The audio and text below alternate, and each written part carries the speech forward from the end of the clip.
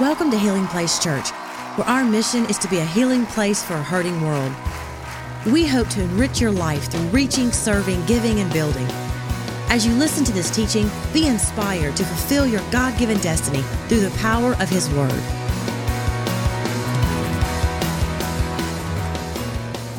All right, I'm going to read to you from Luke 7, verse 1 to 10, well-known passage of Scripture, but we'll take something less well-known from it, I hope, tonight. And this is where it says, Jesus entered Capernaum, and there a centurion servant, whom his master valued highly, was sick and about to die. The centurion heard about Jesus and sent some elders of the Jews to him, asking him to come and heal his servant. When they came to Jesus, they pleaded earnestly with him, "This man deserves to have you do this because he loves our nation and has built our synagogue." So Jesus went with them. He was on his way to the house when the centurion sent friends to say, "Lord, don't trouble yourself, for I do not deserve to have you come under my roof. This is why I didn't come to you in the first place. But say the word, and my servant will be healed, for I myself am a man under authority, with soldiers under me. I say to this one, go, and he goes, and this one, come, and he comes. And I say to my servant, do this, and he does it." When Jesus heard this, he was amazed. Everybody say amazed. He was amazed. I think whatever amazes Jesus is worthy of further investigation. Just in case it's a possibility that we could amaze him again. Because I promise you, the gaps between God being amazed are large.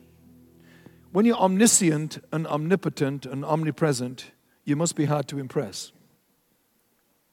So if the Bible says Jesus was amazed, it is worthy of investigation, which is what we're going to do this evening. Turning to the crowd following him, including the church, including the apostolic team, the disciples, he said, "I have not found such great faith, even in Israel, amongst you guys." Then the men who'd been sent returned to the house to find the servant well. Now, as I said this morning, if you were here and if you weren't, I work hard on my titles so that if you forget the content of the message, you remember the title. And the recollection of the title will bring back with its memory the content of the message. Because the freshness of our communication is never in the subject or the topic. The freshness is in the angle. Find an angle. Find something no one has seen. Find an insight that no one has seen, and then speak about that. That's what makes these old passages memorable when preachers are not lazy. And we dig deep and we see something that has perhaps been not seen before and speak to us about that. And that's what I'm going to do from this passage tonight. So my title is The Centurion Factor. I'll have a visual come on screen so that you visual people have that stick in your head. If the text doesn't stick in your head, together they will. The centurion factor. This passage is subheaded, as you just saw, the centurion servant. But as we just read, it's not about the servant at all. If it was about the servant, we'd know more than we do about this staff member that was sick. We'd know why this staff member mattered so much to the centurion. We'd know what was the nature of the sickness. We would know what happened at the point of the healing and maybe the days following, because all of that and more we do know about other people Jesus helped. So this is not about the servant at all. It's actually about the centurion. It's about the boss. It's about the person that loved this servant, loved this staff member, to the point where he set something in motion this day that he'd never done before. He is a man with resources. He clearly had power and authority in the Roman military and Roman government, therefore had a lot of resources at his disposal, but still couldn't fix this problem. He clearly had finances, so probably was able to get the finest medical help to this staff member. We know he had money because when the elders of the Jews approached Jesus on the centurion's behalf, they said to Jesus, hey, maybe thinking Jesus needed some persuasion to go to someone's house of this kind. They said, Jesus, this guy deserves to have you help him because he loves our nation and he wrote a check for our synagogue. Did you see that bit? He financed, it said. He financed our synagogue. He wrote a check for the church building. You know, that happens less and less these days when people like that write checks for churches to build buildings, because we have demonized these people. We have made outlaws and we've made enemies of them. And sometimes God wants to resource us through people that would never even dream of coming to church, but they don't know what to do with their money. And they're going to die and leave it to the dog's home. And they do all the time, by the way. And we love dogs, but people are more important. And millions of dollars get left to the dog's home and the cat's home and the donkey sanctuary, because people die not knowing us. Or if they knew us, we treated them unfairly, or we judged them unfairly, or they had a bad experience somewhere, and often die still not passing on that wealth. They lived full, and they wanted to die empty, but had nowhere to pass their money. So if we build relationally rich lives, if you build a life that is large relationally, not just people you feel comfortable with, but build a large circle of relationship, the chances are this church and your life will never be short of anything, because someone has got everything you need. Nothing you need is in heaven. Everything you need is already in the earth. But if you don't know who's got it, and sometimes it could just be a cell number. Sometimes what you need is just somebody's number that can make it happen. Sometimes that is worth more than a check could ever be.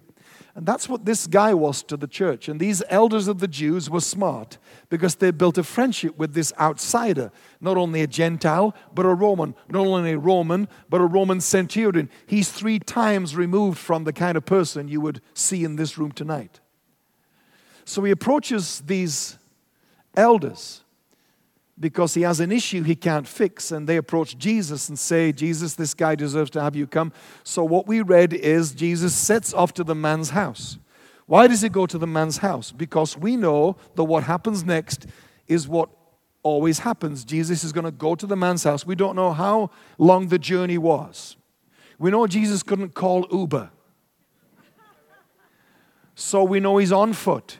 So this journey could have taken half a day, could have taken a full day. We don't know. It may have involved an overnight stay in another village, another town. We don't know. But Jesus sets off to the man's house to go and lay hands on the servant, which is how the elders told the centurion, this is how this thing unfolds.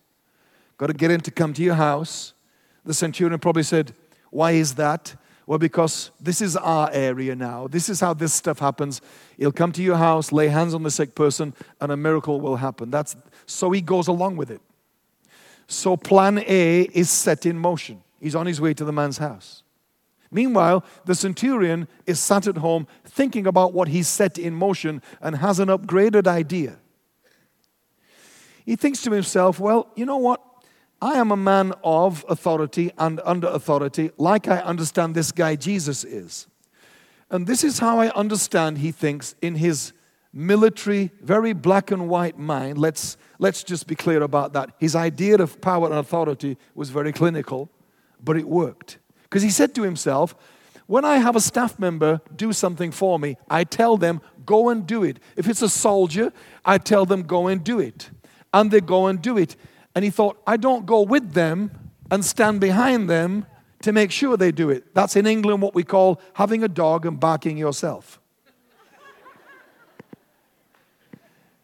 So he thought, I don't do that, no more than when I am sent an instruction from Rome with an update on military policy or an update on government policy that he has to carry out as a centurion in the Roman military. When he receives instructions from above him, the person that sent the letter doesn't come with it to make sure he reads it and does it. Instead, on the letter, it had a seal, like a modern-day signature, but a seal.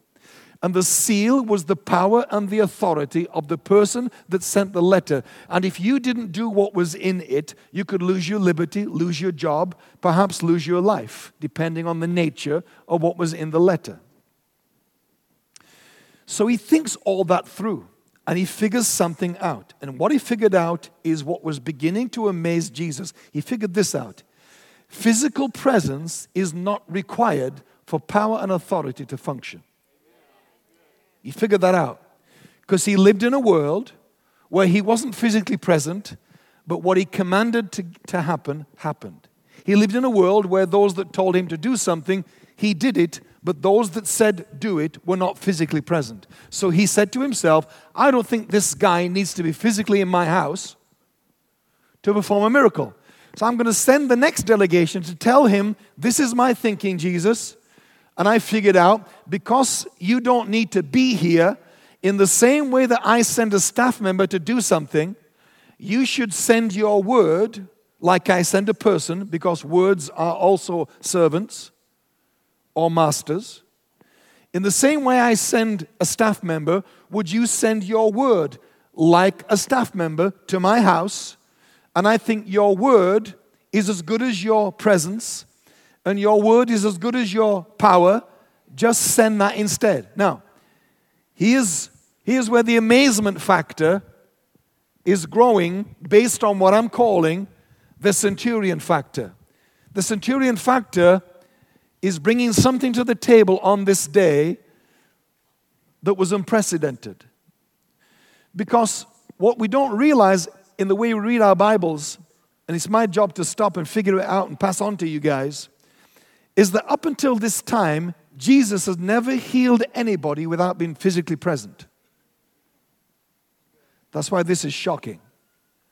Because no one knew that this was even an option. No one even knew that Jesus didn't need to physically be in the room, because up until now, he's only ever been physically in the room laying a hand on someone. He's never, ever not been present. So no one even knows that this is a possibility. This is a total zero gravity idea. Coming from an outsider,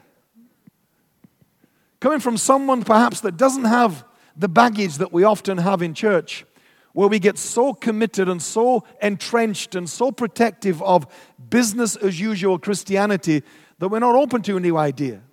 Sometimes it takes a complete outsider to show us what we can't see, because we can't see the wood for the trees, as we say. This outsider comes up with this idea. Jesus is amazed at the idea because he knows that no one even knew this was an option. I can imagine the disciples hearing this delegation saying to Jesus, don't come, just speak a word. Imagine the disciples saying to each other, you just watch Jesus put these guys straight. These Romans think they know everything. Just watch Jesus put them straight. This is our area now, not their area. If you know anything about the disciples, you do know, don't you? They were entirely capable of that kind of conversation. As are we. When something different happens through someone different. So Jesus didn't do that. Jesus just looked at these guys that came and suggested it and kind of went, high five, I could do that.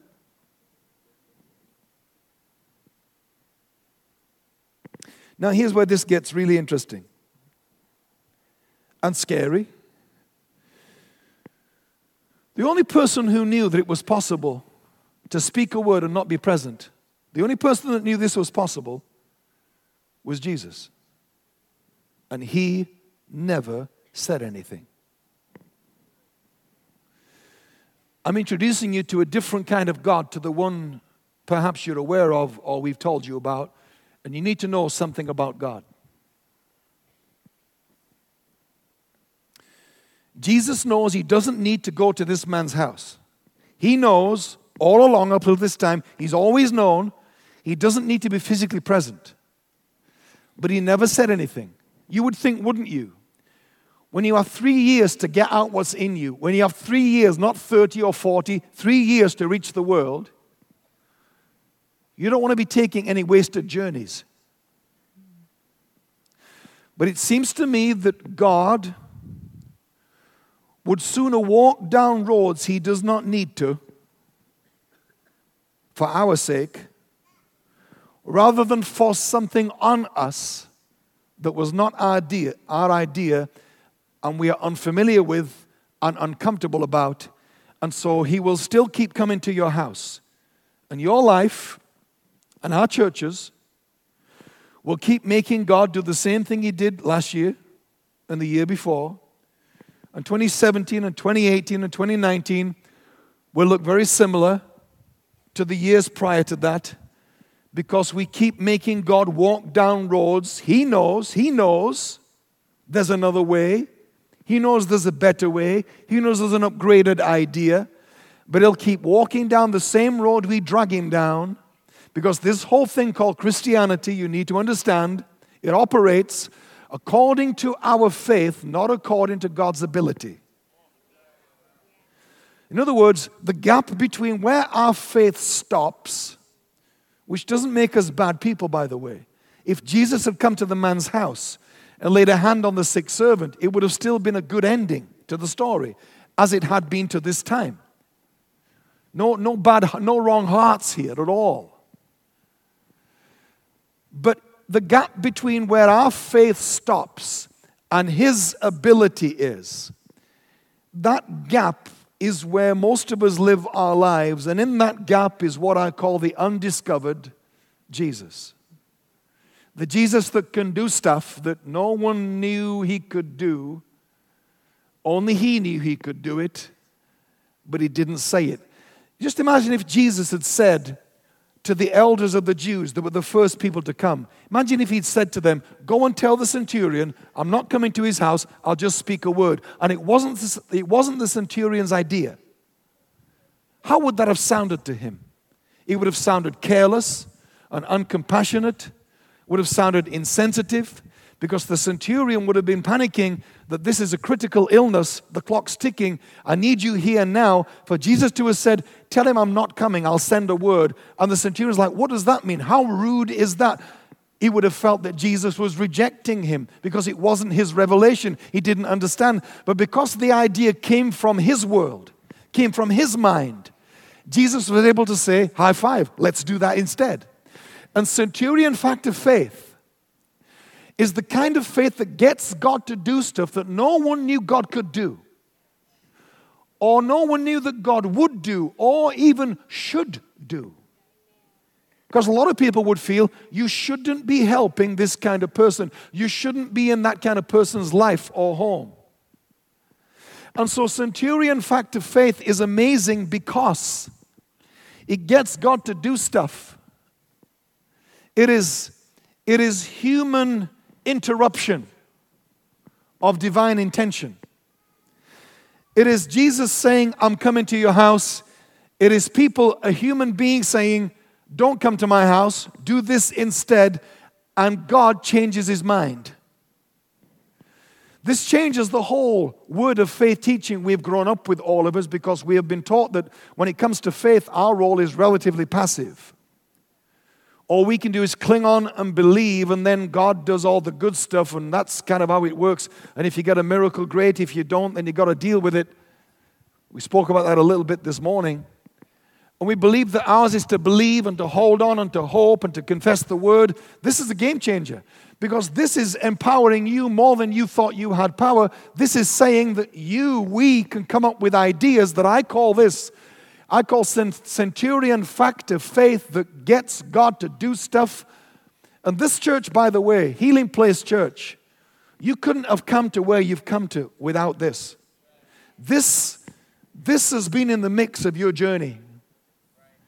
You can't have come to where you've come to without some of this. We didn't know what to call it, but this has been in the mix. And I tell you this because there's no guarantee it will stay in the mix, because the larger churches get, the more comfortable we become. Why would you mess with stuff when everything's going great and we're reaching people and our buildings are full and our finances are strong and we're having a great time? We can default to comfort. Our church did. 20 years in, our church did. We had a massive upheaval, a massive meltdown when I began to reinvent that church. So the centurion fact of faith is in the mix of the ingredients of why you've come to where you've come to. This message is about identifying to you a kind of faith that is rare. It's so rare, it's amazing. And a kind of faith that is possible for all of us. And this is not about up here. This is not about leaders and pastors coming up with this. This is about all of you stepping up in this next part of this year. And it could be little things that no one knows about, not grand things like miracles and healings. It could be just small things where you start to think outside the box, where you start to get God to do stuff no one knew God could do, and just play around, experiment with it privately. See whether or not God will do stuff, and God will work with you in stuff, and God will show up in stuff, and God will bless stuff, and God will use stuff that people have told you, no, God can't use you. No, God can't use them. No, God can't do it that way. Don't tell them. Don't ask their permission. Just experiment.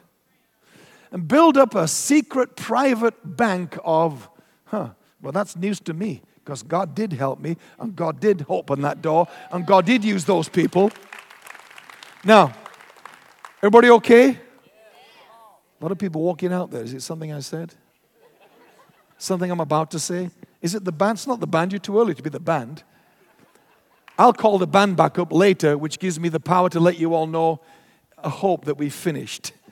When I say come and get the band back up here, people are like, thank God, we're nearly finished. Believe me, I've been in meetings where I prayed the band would get up and they didn't. We had another 2 hours to go. You ever thought you know someone really, really well? I mean, really well. And then they do something that absolutely shocks you to the core. I don't mean something bad. I know where you all went then. Years ago, I was a friend of mine called Bill. Bill and I'd known Bill for like 15 years. Bill and I were down at a university campus in our city in a coffee shop talking about the students and talking about our ideas to reach into the student community. And we'd been there about, 45 minutes, an hour, Bill and I talking with a coffee and students coming in and out. And as we got up to leave the coffee shop, about a dozen Chinese students came in, young teenage Chinese students came in, sat down, ordering coffee, all jabbering away to each other in Chinese. Very cool. I think they'd newly arrived in our city, we assumed. We got up to leave the coffee shop. As we walked out, Bill goes over to these Chinese kids and starts speaking to them in fluent freaking Chinese. I have to put freaking in for emphasis because you weren't there. And these years later, I'm still mad at Bill. These kids' faces lit up. And I don't mean a few words that Bill had picked up on Google. I mean, Bill was fluent freaking Chinese. And these kids were like talking to Bill, and he was away. And for 10, 15 minutes, I was stood shocked. Because I've known Bill for 15 years, and now Bill is speaking fluent freaking Chinese, and Bill never told me. I didn't know, and I was shocked. I was upset shocked. Have you been upset shocked? Upset shocked is, I'm shocked, but I'm upset that you never told me that. How could you hold out on me? How could you not tell me that you could do that? It's like someone that you think you really know well suddenly sits down, starts playing piano. You're like, what?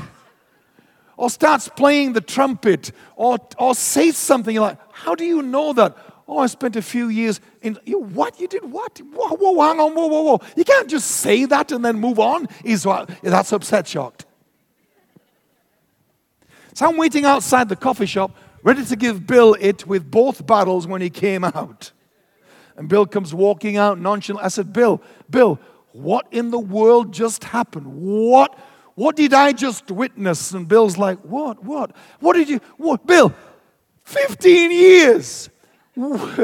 15 years. How could you not tell me? Bill, why didn't you tell me, moi?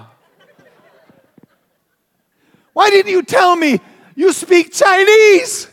And Bill looked at me in his cool, calm, unflustered, annoying way and said to me, because you never asked. Because you never asked, to which I said, why would I? What clue did I miss? Why would I ask you? Don't speak Chinese, do you, Bill, by any chance? What a stupid thing to say to me. You never asked. That was it. Bill was done. And in case you're thinking, you must have missed something. Was it a Chinese clue you missed? Listen, we live in Yorkshire, the north of England, the Shire. Think Shire, think hobbits. Now ask yourself, how Chinese is that image? That's Bill. That's Bill. So don't be you thinking there, you must have missed an idea. You didn't see that Bill had a bit of Chinese in him. No, I'm talking Shire, hobbit, no clue. Well, you never asked, and Bill was done. I tell you that to tell you this, to help you get this another way, because I'm a hammer and nail communicator. I have one nail and a hammer, and I watch that clock. And as long as you give me, I'm going to hit that nail as many ways as I can before I sit down, so that by the time I'm done, you need help to misunderstand me. Because I've sat in too many churches where you don't know what the heck he's talking about or she's talking about, and I hate that. So my gift to you is it's going to be so clear when I'm done. I tell you about Bill to tell you this. God is like Bill. God speaks Chinese, but he won't tell you. I'm serious. Jesus doesn't need to come to your house, but he won't tell you. But if you come up with it, he'll go, high five, let's do that instead. So my point is, if we want to get God to speak Chinese more frequently in our lives and churches, he's not going to come up with the idea. But he's very happy for you to. But we don't think we can, because we think we just have to do whatever God decides to do, however God decides to do it. So it's business as usual. It's his word, it's his will, it's not my will, it's his will. We get all caught up in that stuff. Well, it was his will to come to the man's house. And then the man said, don't come, send a word. So he changed his mind and said, well, we'll do that instead. One time Jesus said to the disciples, when he's feeding the 5,000 in John's gospel, he turned to them and said, where will we get enough food to feed these people? It said, knowing in his mind what he was going to do, he asked them this question. So he's not asking them because he has no ideas. He's asking them to see, do any of you have an idea? He's fishing for human intervention. He's fishing for, any of you got an idea? And then Philip, who was the accountant, who were never great, by the way, for ideas of this kind. The accountant said, hey, Jesus, 8 months' wages will not finance enough food for these people. I've figured it out. Here's the calculator. Here's the statistics. Let's move on. Don't even give them an idea that it's possible, because financially it can't be done. Jesus didn't say, how shall we feed them? He said, where will we buy the food? Where we will get the food? And some people, when you say where, they only hear how, and they shut it down. Then Andrew perks up and he says, I don't know about all that, the 8 months' wages thing. I know there's a kid here with a couple of fish and a bit of bread, and then he's embarrassed to suggest it because he knows it's such a pitiful amount. So to let Jesus know, I'm embarrassed to say it, but I thought I'd have a shot. He said, but how far will so little go amongst so many? Ooh, sorry if that was bad. And Jesus goes, boom, high five. Get that boy up here. Which tells us this.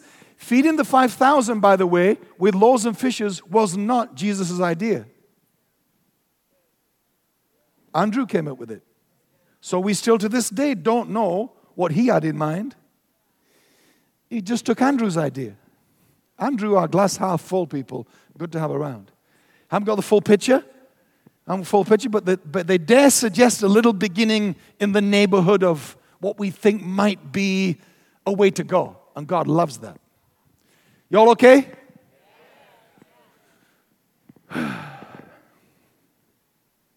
Who knew? Who knew that a man could get the sun to stand still?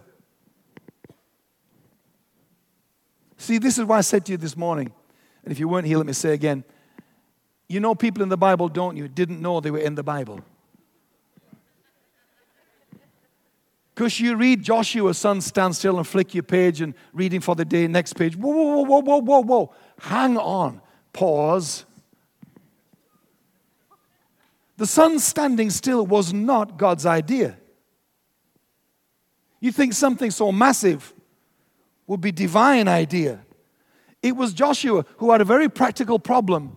His problem was they're in a battle and they're winning and it's getting at a tipping point. But it's getting dark. And he knew if it got dark before they'd killed them all, they'd live to fight another day, and on it would have gone for another day, another year, another generation. It's a tipping point. So he needs more daylight. So in his non-scientific, military, practical mind, he shouts at the sun, "Sun, stand still!" And I bet all the generals were like, "Oh my gosh." I'm glad the team didn't hear that because he's lost it. He needs a sabbatical and a spa vacation. Joshua, he just shouted at the sun to stand still. How crazy is that? You know what God did? Because now we know it's history. God went, boom, high five. I can do that. Hang on a minute. Well, if you could do that, if you knew that you could do that, why are you watching me stress out? Why is it getting darker with no divine intervention? Why is it getting to the point of no return? Why are we going to fail today? Because we are. And I don't know how to fix it, so I just came up with a crazy idea. You knew all along you could do that, but you never said anything. Because God would say to Joshua, because you never. That's what God would have said. Because you never asked me to do it. Hang on a minute. So I have to ask you to do stuff you know you can do. Yeah? Because if it's not your idea and it's mine, if it's not your faith and it's my ability, if it's not your understanding but it's mine, you're not going to believe it's God. You're going to think it's an imposition, it's uncomfortable, it's awkward, it's embarrassing, it doesn't feel loving, whatever else we come up with. So God's like, no. You got to come up with it. So, here's what God didn't do. Here's what I love about God. God didn't say to Joshua, hang on a minute, let me get this straight. You do know, don't you, Joshua, that the sun doesn't move? Whenever I say that, people look at me like you look at me now, like you didn't know that. So Joshua was actually asking for something far more complicated than one planetary body to stand still. He's asking for the Earth's orbit around the sun to be delayed. Which means every other planet in the universe that's aligned with the Earth, every other planetary body that moves in sync with every other planetary body around the sun, all of them are now having altered orbits because Joshua asked God to keep his side of the earth in sunlight longer than it normally is. So the orbit of the earth has to slow down and stay longer in sunlight than it normally does for hours. And God didn't say to Joshua, if you're going to ask me stuff, get your science right. Neither did God say, that's a ridiculous thing to ask me for such a small gain. You want me to interrupt the whole universe so you can kill a few more bad guys? Are you kidding me? Get real. Ask me for something more proportionate to what you want. God will never judge you or patronize you or shut you down or lecture you for reaching. People will. Who do you think you are? That's ridiculous. Are you kidding me? That's ridiculous. You're so ungrateful. That's so presumptuous. That's so beyond anything that's necessary. People will. God will never patronize you for reaching. He loves that we reach. And so God went, boom, let's do that then. Let's make the sun stand still. The rest is history. And the Bible says in Joshua 10, it says that there's never been a day before or since. Never been a day like it before or since when God listened to a human being about freaking planetary alignment.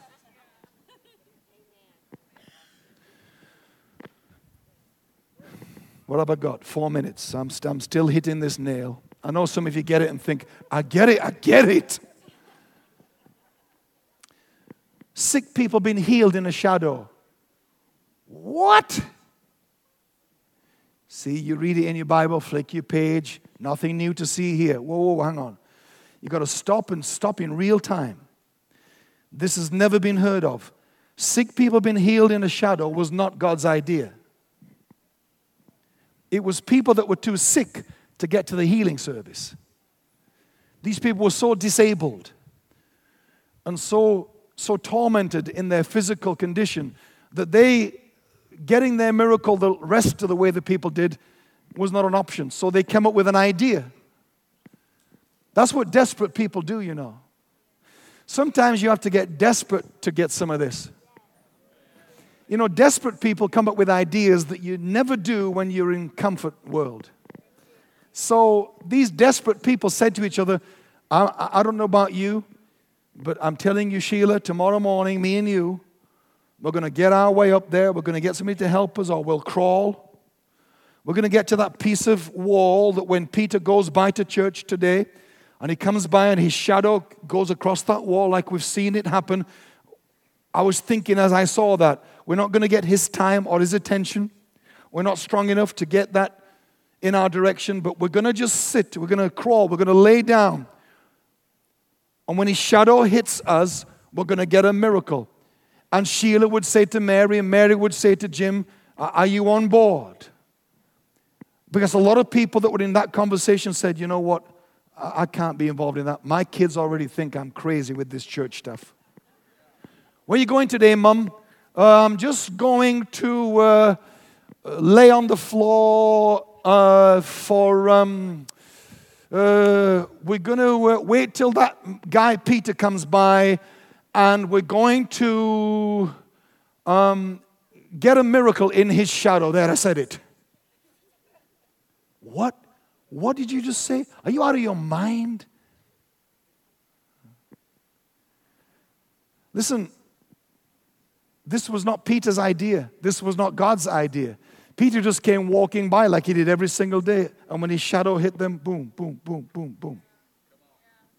God just seemed to go, healed in a shadow, boom, let's do that then. Well, God, if you knew you could heal people in a shadow that were too physically disabled to get to the healing service, why didn't you say something? Because it has to come from you. It's unprecedented. It was not God's idea. No one in heaven came up with it. God knew it was possible, but He didn't suggest it. It has to come from us. He can't impose it on you. It has to come from us. And you know what? When you're desperate for a breakthrough, sane is overrated. Don't you be talking to those sane people anymore. You all need to have at least one crazy friend.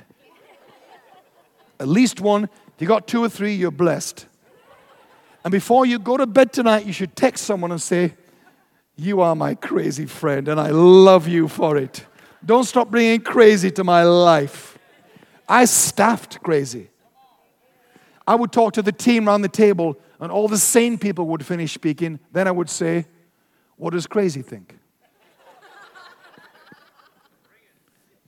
What does crazy think? Because I was building fences and putting CCTV in to keep all the people out that were trashing our campus.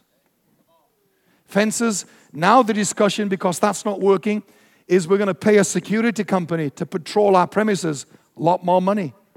And now we're in this endless ongoing, what do we do? Let's get the band back up here, please. Gives people hope.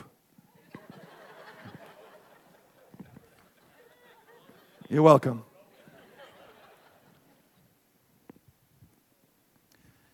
So I would say, what does crazy think? And crazy said to me, you know what? Why don't we stop trying to keep people out and just invite them in? I'm like, what? Hang on, what? What do you mean invite them in? Why don't we stop building fences and stop putting up cameras and say to these scoundrels, these criminals that are ripping off our building, smashing our windows, that cost us $2,000 to replace the glass because they took $10 out of a payphone on the wall. Why don't we just tell them, you can get more by walking in than you can by breaking in? And I thought, wow, that's an idea. And that's exactly what we did. And then within about 3-4 months, it all just stopped. All the breaking stopped. All the thieving stopped. I'm like, crazy idea.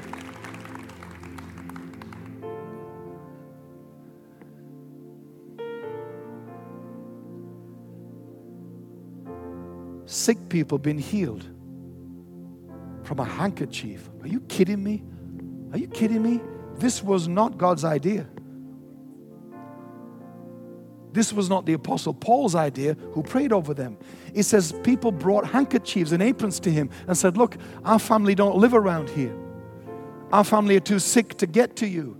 Would you pray over something that belongs to them so we can take it back and place it on their sick bodies and they'll get a miracle? And Paul's like, okay, cool. High five, let's do that. Because people had a centurion factor, amazing kind of idea, and got God to speak Chinese. And he would not unless you make him do that, unless you get him to do that. And I don't know what the equivalent of that is for you in your life, personally or corporately, but I know that God wants to speak Chinese far more frequently than he does. I know God wants to be amazed far more often than he is. But that's far less to do with God and far more to do with us than we think it is. I got to finish. All right, love. Walking on water. Walking on water. What the heck is that about? What a total waste of time. Think about it. Who's been helped? Nobody. Who's been healed? Nobody. Any demons cast out, people been saved? Naked, clothed, hungry, fed? Nobody. Hello? Get a boat like the rest of us. Walking on water. What's that about? I'll tell you what it is. It's God showing off. You need to know that God shows off. Not for the same reasons that we do, for insecurity or ego. No, when Jesus is walking on water, all he's saying is, heads up guys, I can do stuff. That's it. That's all he's saying. He's saying, hey, I can speak Chinese, see? I can walk on water. Well, if you can walk on water, maybe you can heal me in a shadow. If you can heal me in a shadow, maybe you can heal through a handkerchief. If you can heal through a handkerchief, maybe if you can do that, maybe you can get money from a fish ATM. Jesus, we got to pay a bill. You know what? Here's an idea. Go catch a fish. These are fishermen, okay? Go catch a fish. Yeah. So then we get the fish, or we catch fish, and you're going to tell us to take to the market and sell them, and then the proceeds of the catch will pay the taxes. That's where their mind goes. Catch a fish, they've finished it off in their minds. The scenario. Then he said, no. And the fish you catch will have a coin in its mouth, and it will be such a high value coin, we'll pay all of our taxes with that coin. This is fishermen. So it's a fish cash machine, a fish ATM. How elaborate is that? It's God saying, I can do stuff. And let me tell you, the reason this stuff is only in the Bible once, shadow healing once, sick healed from handkerchiefs once, fish ATM once, sun stand still once. The reason this is in the Bible only once is so that we don't franchise them. And we don't start shadow healing churches. We don't start sun stand still church, because that's what we do.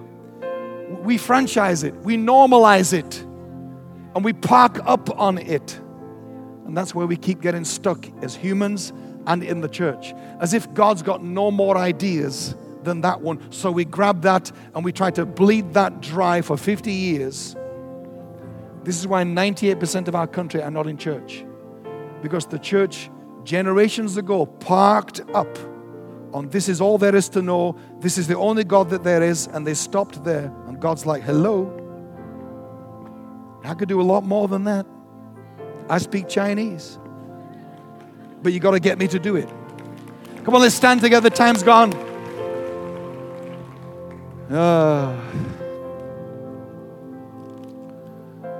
You guys are awesome. You had a lot of fun. You're a little bit naughty. There's naughtiness in the room tonight. I can sense it. I like that. Didn't feel naughty in this morning services, but then my subject didn't lend towards bringing out naughtiness. But tonight we're cutting up, we're enjoying, we're having an amusing look at God's nature, and the naughtiness has emerged. I felt it in the room. Naughtiness is a component part of crazy.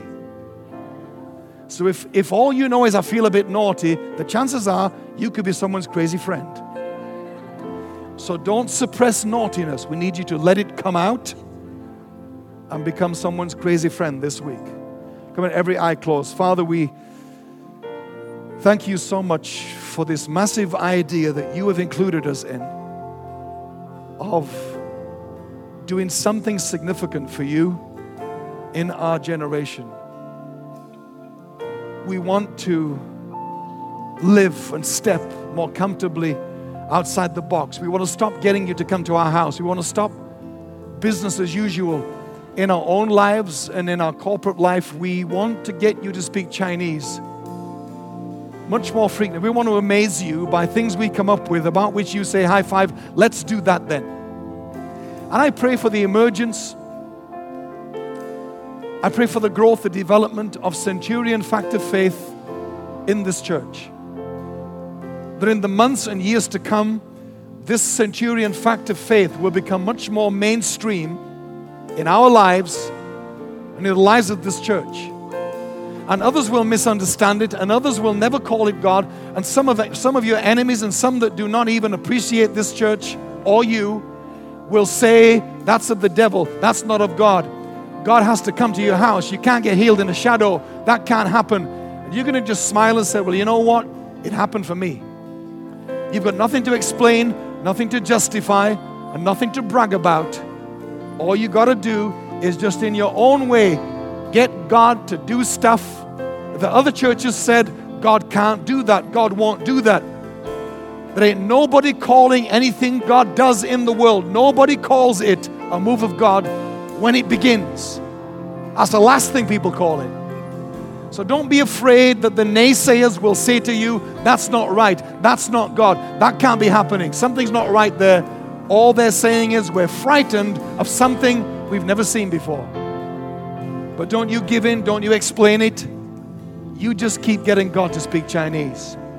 Because there are thousands and thousands of people that will not be reached through conventional means. You've got to stop getting God to do stuff that's just not working anymore for many, many people in our communities. They need us to get God to speak Chinese for them.